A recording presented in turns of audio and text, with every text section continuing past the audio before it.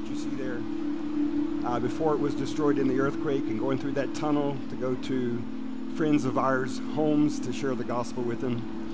And it was a beautiful place, Beichuan. Beichuan was the closest city to the epicenter of that earthquake back in 2008. I'm sure, just as that lady said, that just as life is fragile, it's also full of challenges and sufferings at times. We've all gone through different challenges like that. But the story has a happy ending. This particular day when it happened, I had left China. We had gone back, and God had opened up another avenue for us to have ministry at Southwestern Baptist Theological Seminary. I was teaching missions there and taking students on mission trips. And I was in Africa when that earthquake hit, having breakfast, and my phone started going off, and a lot of Chinese friends were texting saying that a major earthquake had just happened and to please pray for us. But that area is where we served. That's where God took us in his great wisdom and wonder and joy that he gave, the joy of our hearts. We wanted to work with a people group. When we were appointed, they were focusing on unreached megacities in China, cities of over 1 million people or more. And they asked us to take an unreached city. And so we did, because that was the focus. Our heart was on a certain people, these people. And as God would unfold things, the unreached city that he put us in was 45 kilometers from Beichuan. And so we were able to use a lot of folks from that mountain in our work, and we'd go there, and they would come and help us in the city there. So I was able to go back there in 2009, 1 year after the earthquake. The government had put big fence around that whole town that you saw destroyed there. And they've preserved it even to this day as a memorial site. And you can go there and stand at the gate. And if you are resident there, Chinese resident, you can go down into the town. But visitors have to stay up at the gate and just look down at that whole big town. And I stood there in 2009 and looked at the ruins of that great city. Stood right next to the middle school that I used to go and teach English and share the gospel in, where 1,000 students had perished in that school. And the flood of memories of that place just ran through my mind, filled my heart as I looked at what is still a beautiful area with the mountains high in the sky. It's the home of the giant panda in Sichuan province. I remember going up to the top of the mountain to a tea farm with an old farmer to sit down and share the gospel with him. They had a local saying there in Beichuan, because the mountains were so high. The local saying was, you know you're in Beichuan when you look up at the top of the mountain and your hat falls off, because it's so high in the sky. I remember being invited across that bridge that you saw to a family's home, to a family that's still wonderful friends of ours. They lost some family members in the earthquake. But my first visit to that home, they were so hospitable that the parents of this young student that I went to go see, he was in college, and they said, you have to sleep in our bedroom. You're the guest of our home. You have to sleep in our bedroom. I said, okay. I hated to do it, but I knew culturally that was the thing to do. So I got woken up in the middle of the night of the family pig just coming right into the home from outside, because every night he slept by the bed. And so he was just doing what he was naturally doing. And I woke up and saw this pig come in, and I said, praise the Lord. Well, why not? What else can you do? But it's a beautiful place. And they had the local people there, the Chong people. I had a wonderful tradition of smoking meats and going into the shops and smelling all the smoked meats hanging there. Just all those floods of memories came back to me when I was standing there in 2009. And it helped me understand kind of what our aim is for today. And that is that the sufferings that we go through bring us closer to God and grow our faith. That's what we have to deal with sometimes. And, as I was standing there looking at the town, I just couldn't imagine the suffering that had taken place there, that people. But in 2009, I knew what had happened before that. And folks, I believe that God orchestrates our steps and takes us where he needs us to go. He puts desires in our hearts. He calls some of us to go to the hard places, to all over the world, and to share the love of Jesus. And God knew in his infinite wisdom that he needed someone there in Beichuan, because he knew in 2008 at 2:28 in the afternoon that earthquake was going to shatter that whole mountain town. And so a lot of good things came out of being able to minister there in Sichuan.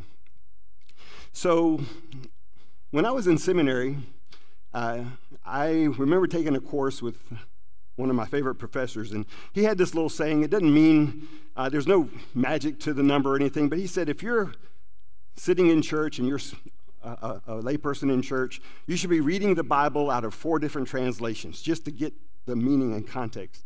He said, but if you're preaching or teaching God's word, you should be reading and studying out of 10 different versions of the Bible. I took him to heart.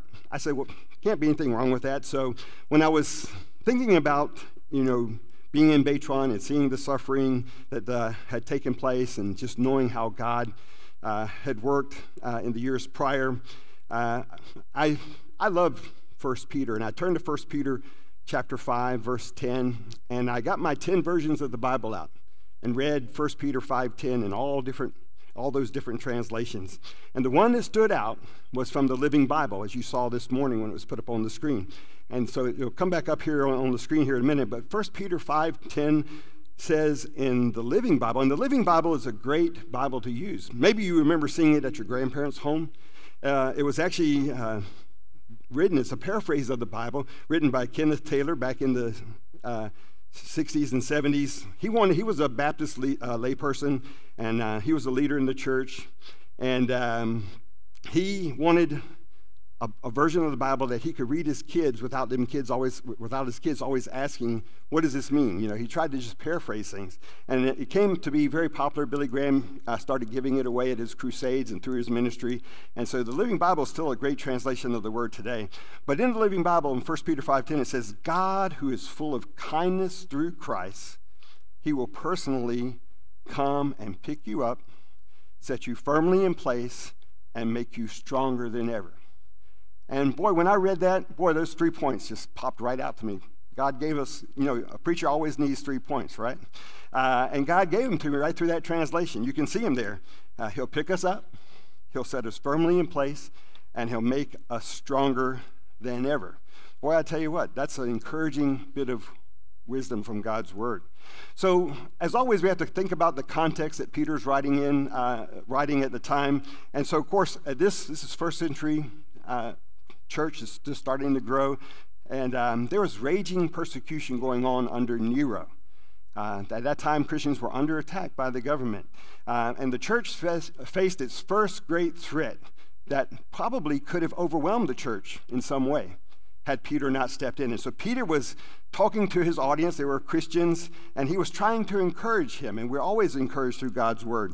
And Peter is praying that they not be excused from suffering, but that the suffering might be moderate and short, that God would restore them to a peaceful and settled condition. Some of your translations may even use that word restore in the translation. So Peter's theme here is grace, saying that the sufferings we go through develop and make our faith grow. We have to go through those tough times for our faith to grow.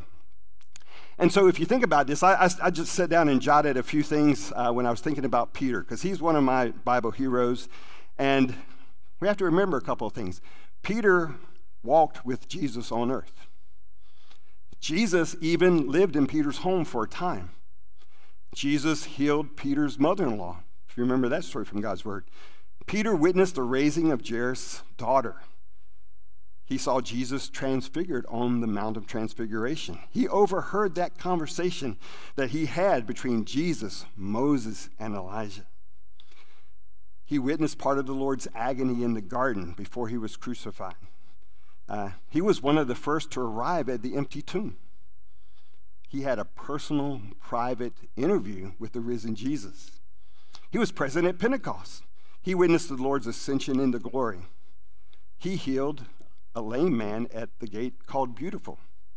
He preached despite being arrested and persecuted. He raised Dorcas from the dead. He was miraculously released from prison. You remember that story. One of my favorite stories about Peter is he had breakfast with the risen Jesus. I want to take a commercial break real quick and just read that to you out of the Living Bible, because it's a great little snippet. This comes from John chapter 21. It says, later Jesus appeared again to the disciples beside the Lake of Galilee. This is how it happened. A group of us were there: Simon Peter, Thomas the twin, Nathanael from Cana in Galilee, my brother James and I and 2 other disciples. Simon Peter said, I'm going fishing. We'll come too, we all said, and we did, but we caught nothing all night. At dawn, we saw a man standing on the beach, but couldn't see who he was. He called, any fish, boys? No, we replied. Then he said, throw out your net on the right-hand side of the boat, and you'll get plenty of them. So we did, and we couldn't draw the net because of the weight of the fish. There were so many. Then I, John, said to Peter, it is the Lord. At that moment, Simon Peter put on his tunic, for he was stripped to the waist, and he jumped into the water, and he swam ashore. He couldn't get to Jesus fast enough. The rest of us stayed in the boat and pulled the loaded net into the beach about 300 feet away. When we got there, we saw that a fire was kindled, and fish were frying over it, and there was bread, and they had breakfast with Jesus. So Peter had much to say. These flood of memories came to Peter about all that Jesus had done for him. And you know what? Jesus never gave up on Peter, and he never gives up on you and I. And we can hang our hat on that each and every day. So this flood of memories ran through his mind, and he could not help but tell his readers that God was full of grace and that he promised to pick us up, set us firmly in place, and make us stronger than ever before. So let's go right to our first point that we saw from the verse. That first point is that God will personally come and pick you up.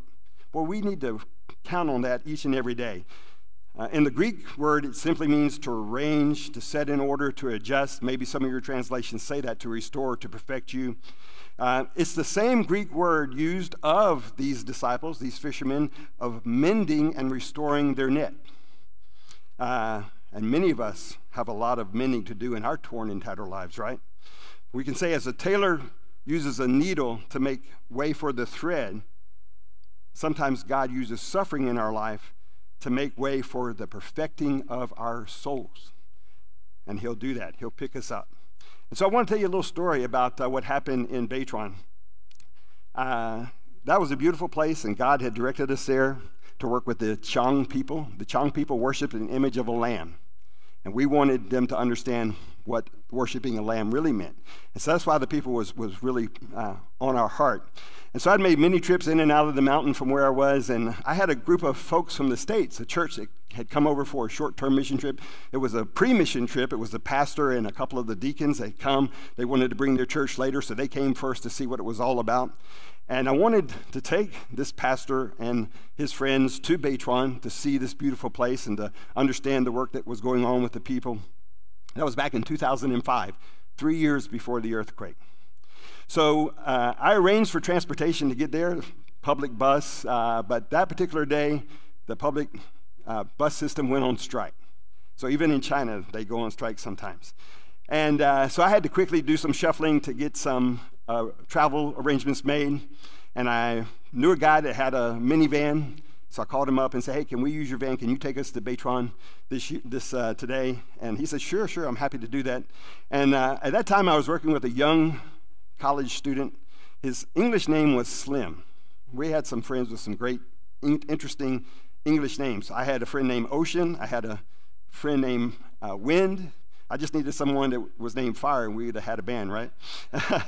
But they're just precious. They would pick some of the greatest English names. But Slim was a wonderful man, and God had given him a great ability to understand English, and he wanted to practice English, and he always loved anything that we were doing. And so I called Slim up and said, hey, Slim, you want to go with us to Beitwan today? I have some Americans that we want to go and show the town, and I need you to come and help me translate. And he said, sure, I'm happy. And he was running to our apartment, and he got there like in 10 minutes from the time I hung up. He was so excited. And so we got in the van, and I grabbed my bag of materials, which included some simplified Chinese tracts, some copies of Jesus film on the DVD or VCD, and a few other little things like that. And we were going to use them and give them out to the people in Beitwan. And so Slim, being the volunteer that he always was, he grabbed that bag. It was about a shoebox-sized bag.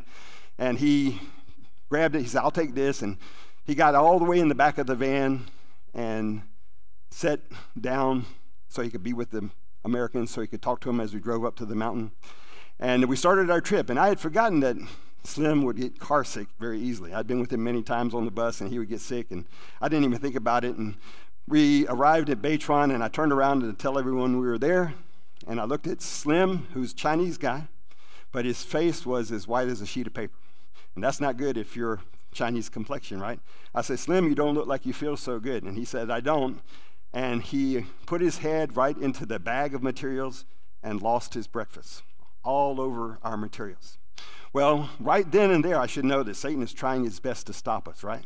He doesn't want us to go and share the love of God to these people. The Americans didn't know what to do. You know, they kind of got out of the way, and I took Slim into the bathroom at the hotel that we got out at there in the mountain and got him cleaned up. He was so embarrassed. You know, he felt so bad. And got him cleaned up, and I went back out, and one of the Americans said, what are we going to do? I guess we have to throw all this stuff away, right? And I said, no. I said, we don't have anything else. We got to use it. I said, I'm going to take it in the bathroom and wash it all off. And so I did. That's what you have to do sometimes. So I took in the DVDs and even the tracks, paper tracks. So I washed them off. They were wet. And the guy even asked me, he said, what are we going to do when they ask, why is the track wet? I said, they won't care. If it's coming from you, from an American, you're giving them something, they'll take it. And they said they'll never know the difference. And so we used what we had. We didn't give up. And so we went to this little part of the mountain that I hadn't been before, and I wanted to go. We found this little street, and we started handing out the materials. Our bag was already soaking wet, so we got attacked. Because I tell you, in China, if you're giving something out and people see it, it doesn't take long for word to get out, and they just come from nowhere. And so people just came out into the middle of the street, and they were grabbing because they were afraid they wouldn't get one of the things that were in the bag. So they were getting DVDs and tracks and things like that. And this one 14-year-old girl grabbed a DVD, and like all 14-year-old teenage girls, when she got it, I remember looking at her, and she was just jumping up and down, just so happy that she had this. She was holding it up in the air. Look what I got, look what I got. And we were getting a lot of people there, and in China, as a missionary, we don't want a lot of attention attracted to us. So I told him, I said, look, we're on our way up to this temple on the side of the mountain. Let's go and get out of here before the police arrive. And so we just left. We got rid of all our material, just like that. And so we're walking up this little path up the side of the mountain to go to this temple because I wanted them to see how people worship there and the gods that they worship and how they find some hope in life out of idols made out of wood. And that was my purpose, to go up there. And as we were going up the path of that mountain, I heard some patter of feet behind me, and I looked around, and I could see it was the young girl that had the DVD and her mother and a couple other people. They were following us up to the temple. And so when we got to the temple, I said to the guys, I said, look, we didn't get a chance to share the gospel down there. Let's do it right here. These people need to hear the gospel. So I asked the temple workers, I said, could we sit down and go over the story of Jesus with you all? We're right on enemy territory. We're in the temple where Satan is having a field day with these people from Beitwan. Each and every day of their life, they're going up and putting false hope in these false gods that are up on the walls. And they were excited. They had never heard it, and we were there, and they said, sure, we're happy to go and help you. So in Chinese culture and custom, anytime you go to anybody's home, even if they were to come into our apartment as Americans, we would have to offer them some tea. It's just what they do. And so the lady there said that she was going to go and make some tea for us. And so we sat down at the table, and the mother went to help. The mother of this 14-year-old girl went to help the ladies make the tea. And so as we're sitting there around the table, waiting for the ladies to come back, we're sitting there, and all of a sudden this 14-year-old girl comes around to each one of us around the table, and she snaps her finger just like this right in front of our nose, just like that. And of course, the friends from America, their eyes got big. They said, what is she doing? I said, I have no idea. I've never seen that before. It's not anything that I'm familiar with. I said, I have no idea what she's doing. And about that time, her mother is coming out with the tea, and she sees the surprised look on our face. She understands that we don't know why this girl is doing that. And she told us, she said, my daughter was born mute 14 years ago. She's never said a word in her life. And when she was just a little girl, that was her way of saying hello to people, by clicking her finger in front of her nose. She was just being polite, just saying she was doing what she knew to do, to say hello to us.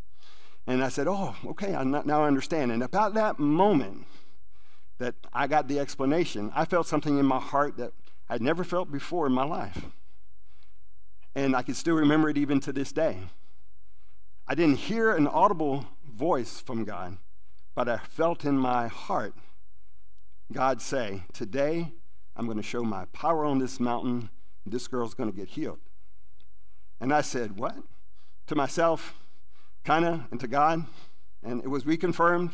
Today I'm going to show my power on this mountain. So the first thing I did was look at the pastor who was visiting with us, and I said, hey, this is what God just said. And that pastor said, oh, you can't say that. You don't know. We don't know. I didn't get any support from him. But I didn't let that deter me at all, because I knew what God said. And I said, okay. I didn't know how. I was thinking, what do we do? What do I do? I was thinking TV evangelism, pushing them down on the forehead or something. I had no idea what to do. I really didn't. I was confused for a moment, but then God just very peacefully said, look, you came up here to share the gospel with this family. Just do that. We never told the mother that God said he would heal her daughter. She just sat down. So we sat down, and with Slim's help, we went through the gospel, and I made sure that they understood what it meant to be a follower of Christ. And that mother was listening very intently. And sometimes some of you may have the experience to know that you can kind of tell when you're sharing the gospel when someone's ready to accept it. And I could feel that in the mother. I could see it in her eyes. She wanted Jesus in her heart. And she asked, she says, how do I ask Jesus in my heart? And I said, and she was worried. She even asked me, do I have to light incense? But back then they would like 3 incense sticks and place them into 3 fingers like this, and they would shake them at the 4 compass points. And that was how your prayers got answered. And she was wondering, do I do that? I said, no. I said, just tell God what you want. Just tell him you want him to come into your heart. And I didn't tell her to do this, but somehow through God's Holy Spirit, she got up, she pulled her chair around, she got down on her knees, and she put her face in that chair, and she asked God to be her personal Lord and Savior. And I can still hear her prayer today, just saying, God, I'm a sinner. I need you. I believe you're real. She even said this. She said, you wouldn't send these Americans to this far place to tell us something that wasn't true. And she was right. We were telling her the gospel truth, and she knew it. And she prayed and received Christ in her heart. She had tears in her eyes. She got up. She sat back down in the chair. We were kind of rejoicing in what we saw God do. The temple workers were really listening, and they were touched. They had tears in their eyes. The 14-year-old girl that was there had gone off and started playing with another girl in the temple. She had disappeared. She was off doing something different. She sat there for a few moments, took a sip of tea or something like that. And then all of a sudden, her mother looked at me and she said, what about my daughter? And I said, well, what do you mean? What about your daughter? She said, for 14 years, I've come up this path to this temple, and I've prayed, and she pointed. And in that temple, the 4 walls were full of gods that were carved out of wood, some very hideous looking. And she said, I would point, and I prayed to this God, and I prayed to that God, and I prayed to that God, and I prayed to this God, and my daughter was never healed. And I said, yeah, because these gods are fake. They have no power. You have to ask God what you want. She says, how do I do that? And I said, you just tell God what you want. There's no incense sticks. There's no ritual that you have to do. You just tell God from the bottom of your heart what you want him to do. She said, I want to do that. So, just like she had done asking Jesus into her heart, she pulled the chair up, back around. She got down on her knees. She buried her face in that chair. And I can still hear her today.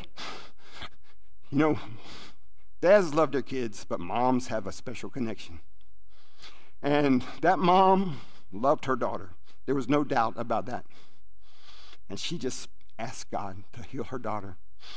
She begged God to heal her daughter. She believed in her heart that God could do it. And she did.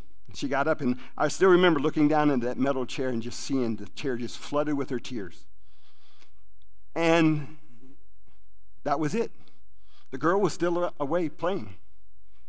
And at that moment, I felt in my heart, we've done what we can do. We've done what we said we were going to do. This lady's prayed to receive Christ. She's asked for healing for her daughter. I don't know what else to do other than thank the temple workers for their time and to go on to cross that bridge that you saw over to the house that we were going to next. So we helped them put his stuff away, and we were starting to go down the path back down to the town. And just like before, when we were going up the path, I heard this noise come, rustling noise.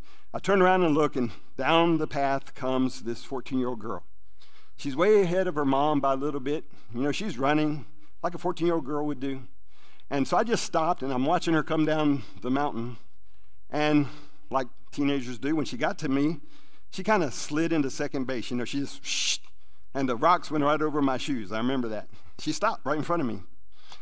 And God and his Holy Spirit just led me into this conversation with that young girl. I told her, I said, look, today, God's been very good to your family and to your mom. She's prayed to receive Jesus in her heart. She's a follower of Jesus now. And she prayed for your healing. She loves you, and she knows that Jesus loves you. And I don't know why I said it other than the direction of the Holy Spirit. I said to her, why don't you say, Jesus loves me? And that girl, she's sitting right there looking at me, and she looked at me, and she said, Yesu aiwa, Yesu aiwa. Her mother stopped. For the first time in that mom's life, she heard her daughter speak, saying, Jesus loves me. That girl was so excited, she's running down the path, hands in the air like this, yelling, Jesus loves me, Jesus loves me. She ran right to her father's noodle shop. Her father was a Hui Muslim man from the Hui minority group in China. And he was the next person to pray to receive Jesus, because he saw that God healed his daughter. And then from there, many other opportunities opened up for us to share the love of Jesus in Beitwan.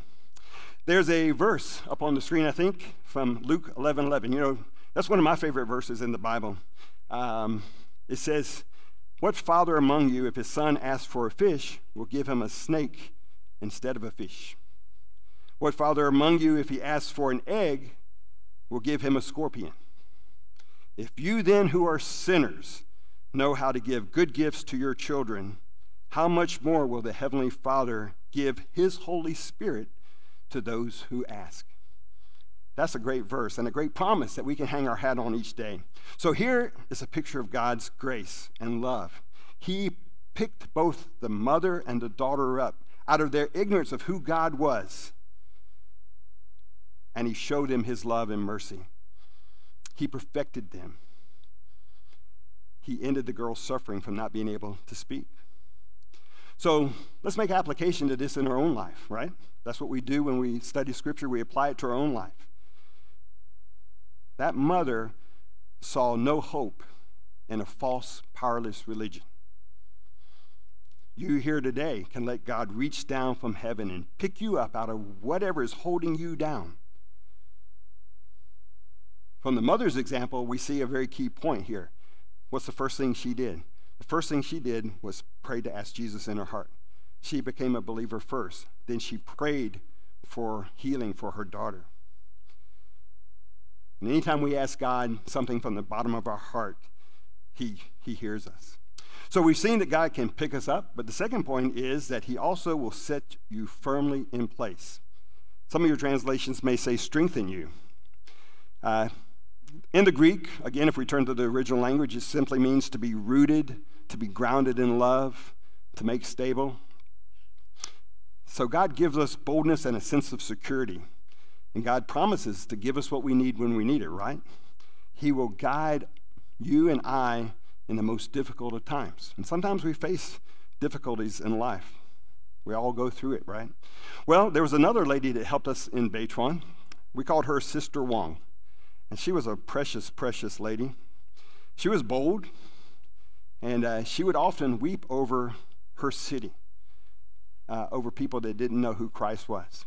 We got to know her quite well in the house church movement there. And we decided one day that we needed to do something to get the gospel out.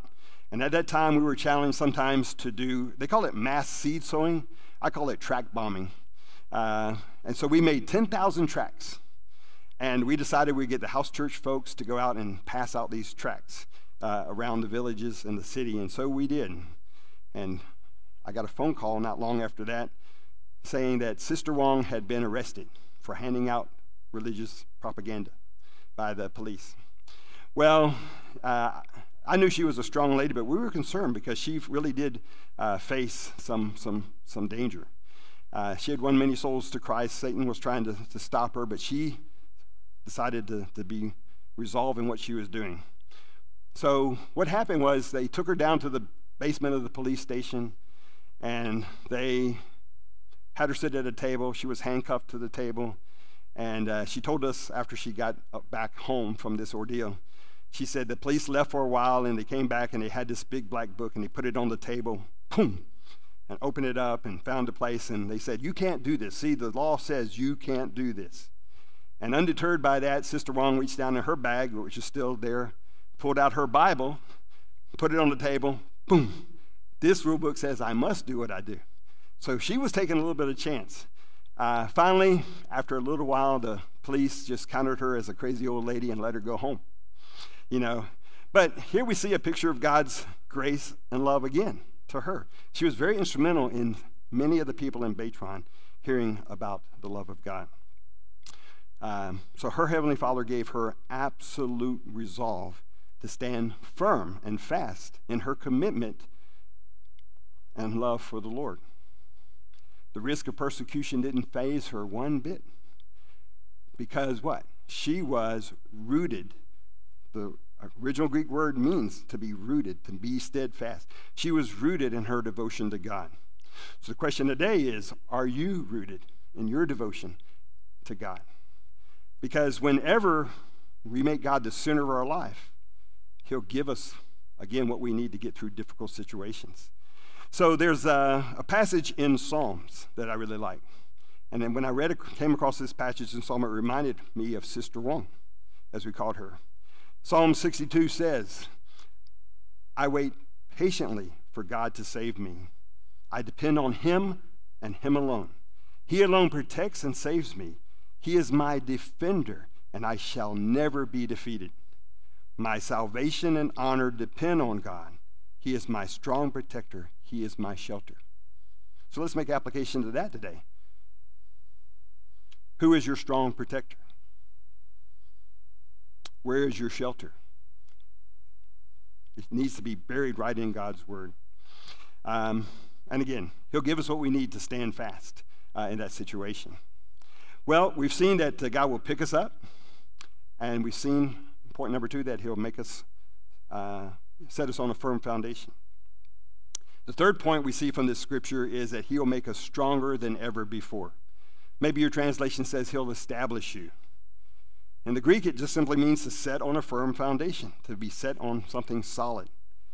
So remember, Peter's theme here is grace, but he's reminding us that the sufferings we go through help develop and make men and women of God out of us. So sometimes, we can all identify with this, sometimes the more something goes through a tough ordeal, the stronger it becomes, right?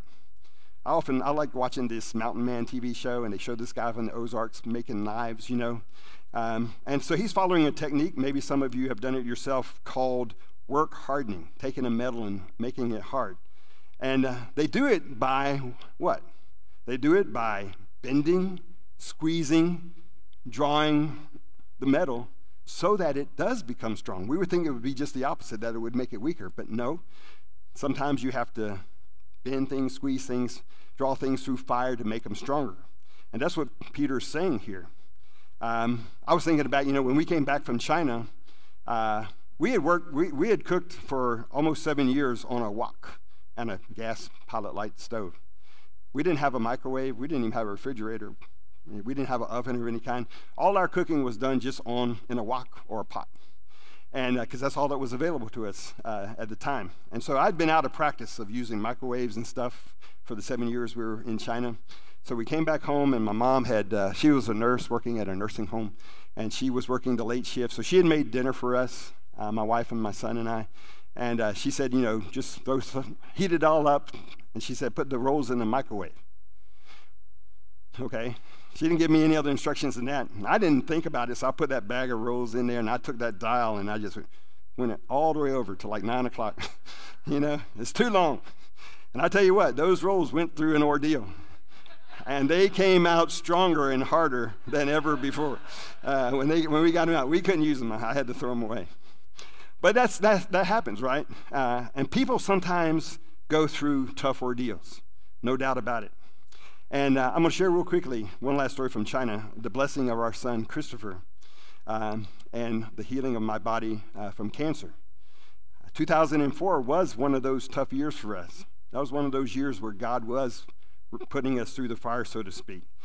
We had adopted this little boy, Christopher, that was left abandoned at our door because he had a cleft lip. And his people group saw that as, they called it a mark of evil. We today call it a mark of blessing. They left him there. So we became parents overnight, and we had him in our home. We got permission from the government to foster him while we could do the adoption. And he was assigned to us at that point in time. And we took care of him for over a year in our home, raising him as our son. In that process, I was diagnosed with cancer, and I had to get that treated, and had to go to Hong Kong to get that treated. Praise God, I got cured from that cancer, no issue there. But it was a little bit uncertain time, because if you know, when you adopt a kid, you have to be perfectly healthy. And so we had a little bit of issue there. We didn't know if my health would even be good and what it would do with the adoption process. So it was a tough time for us. And in the midst of all that, I was in Hong Kong and got a phone call from the adoption agency, and they said, we're sorry to have to tell you, but you're going to have to give Christopher up. The government found out that you were fostering him, and that's against the law. And so they want you to turn him back in, and they'll give you another child. Well, I got news for you. At that time, he'd been in our home for over a year, and there's no way that we're going to just turn him in, exchange him, I think that lady could tell by my voice that I was really strong on that. I said, no way. I told her we're going to exhaust every possible means before we give up on Christopher. And just let's take a side note right there, just a caveat here. That's just like God. He will never, ever easily give up when it comes to his children. He loves us too much. And I wasn't going to give him up. And the good part of that story is, and that's a story for another day, a miracle of God took place there for us to keep Christopher. But the struggles of 2004 made me stronger and stronger in my love for God and my trust in God, because we went through it. We were bent, we were squeezed, we were drawn through the fire, so to speak, but it did make us stronger.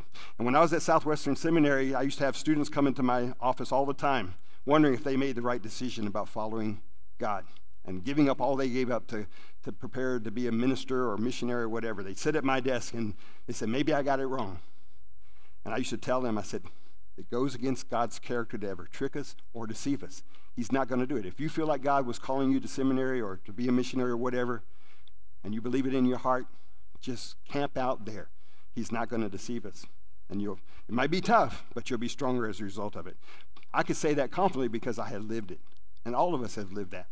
So last verse here to go along with that is Psalms 34, one of my favorite Psalms, a portion of it. And it really became real to me because one of my great opportunities to go on mission trips was to Africa, to Zimbabwe, and I could hear the lions chase zebras at nighttime. And it was quite an interesting sound.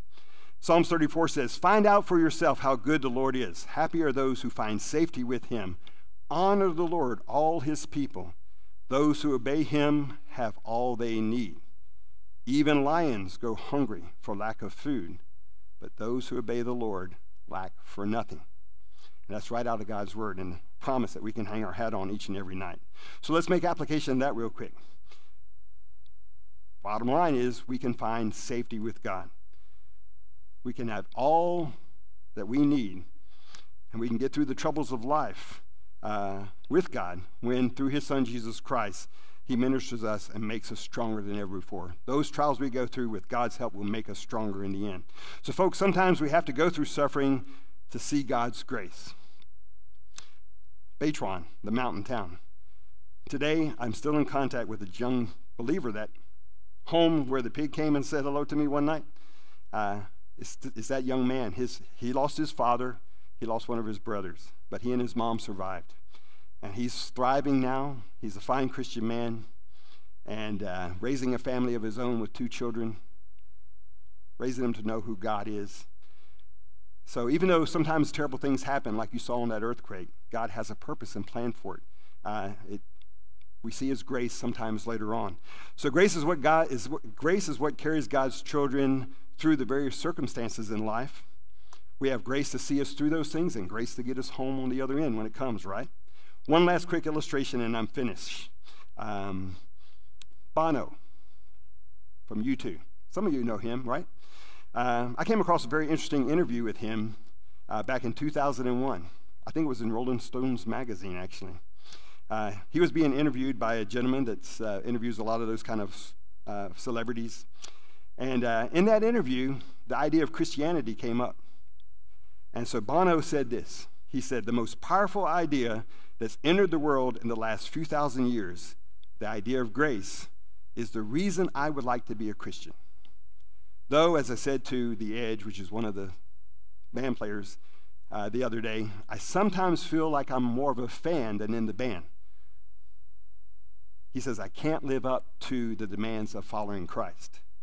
But the reason I would like to is the idea of grace. And the last 3 words he said in that interview, he said, it is really powerful. And grace is powerful. God's grace is powerful, folks. Peter told that to the first century Christians, and it's still true to this day. Nothing has changed. God's grace is still sufficient. So, as Clint comes up to lead us in our time of invitation, let's just go back and camp out on 1 Peter 5:10.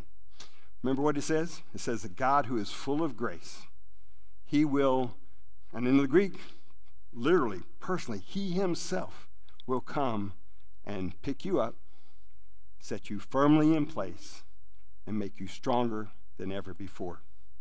And when we leave here today, counting on those 3 things, and asking him to do that when we need him to do that in our life. So if you're here this morning, maybe the first decision you have to make is to be a follower of Christ. Just like that mother on the mountain, the first thing she did was ask Jesus in her heart because she realized that the gospel message was true. And she didn't wait. She didn't hold back. She knelt and prayed and asked Jesus to come into her life. Maybe some of you need to do that today. Because when Jesus is the center of our life, then he can get busy working in our lives and correct some of the things that we are going through, help us get through the sufferings and the things that kind of bog us down sometime. We need that relationship with Christ first. Some of you just may need to come and just thank God for his grace and mercies. You know, like Peter did, I'm sure before he wrote that passage in 1 Peter 5:10, you know, he sat for a moment and he started to let the flood of memories come through his mind. All those things that Jesus had done for him. All those times when Peter let Jesus down, Peter realized that Jesus never let him down. And that character of who Jesus is and who God is still true to this day. We may have disappointed him. I know I disappoint him all the time. I'm the chief of sinners sometimes. I argue with Paul about that. I think we all do. But he never stops loving us. And he's always there to pick us up, to put his hand down and pull us right out from where we are and give us what we need. So maybe as the flood of memories goes through your mind this morning of all that God's done for you, maybe you just need to come and say thank you to God. Thank you for the grace and mercies extended to you and your families.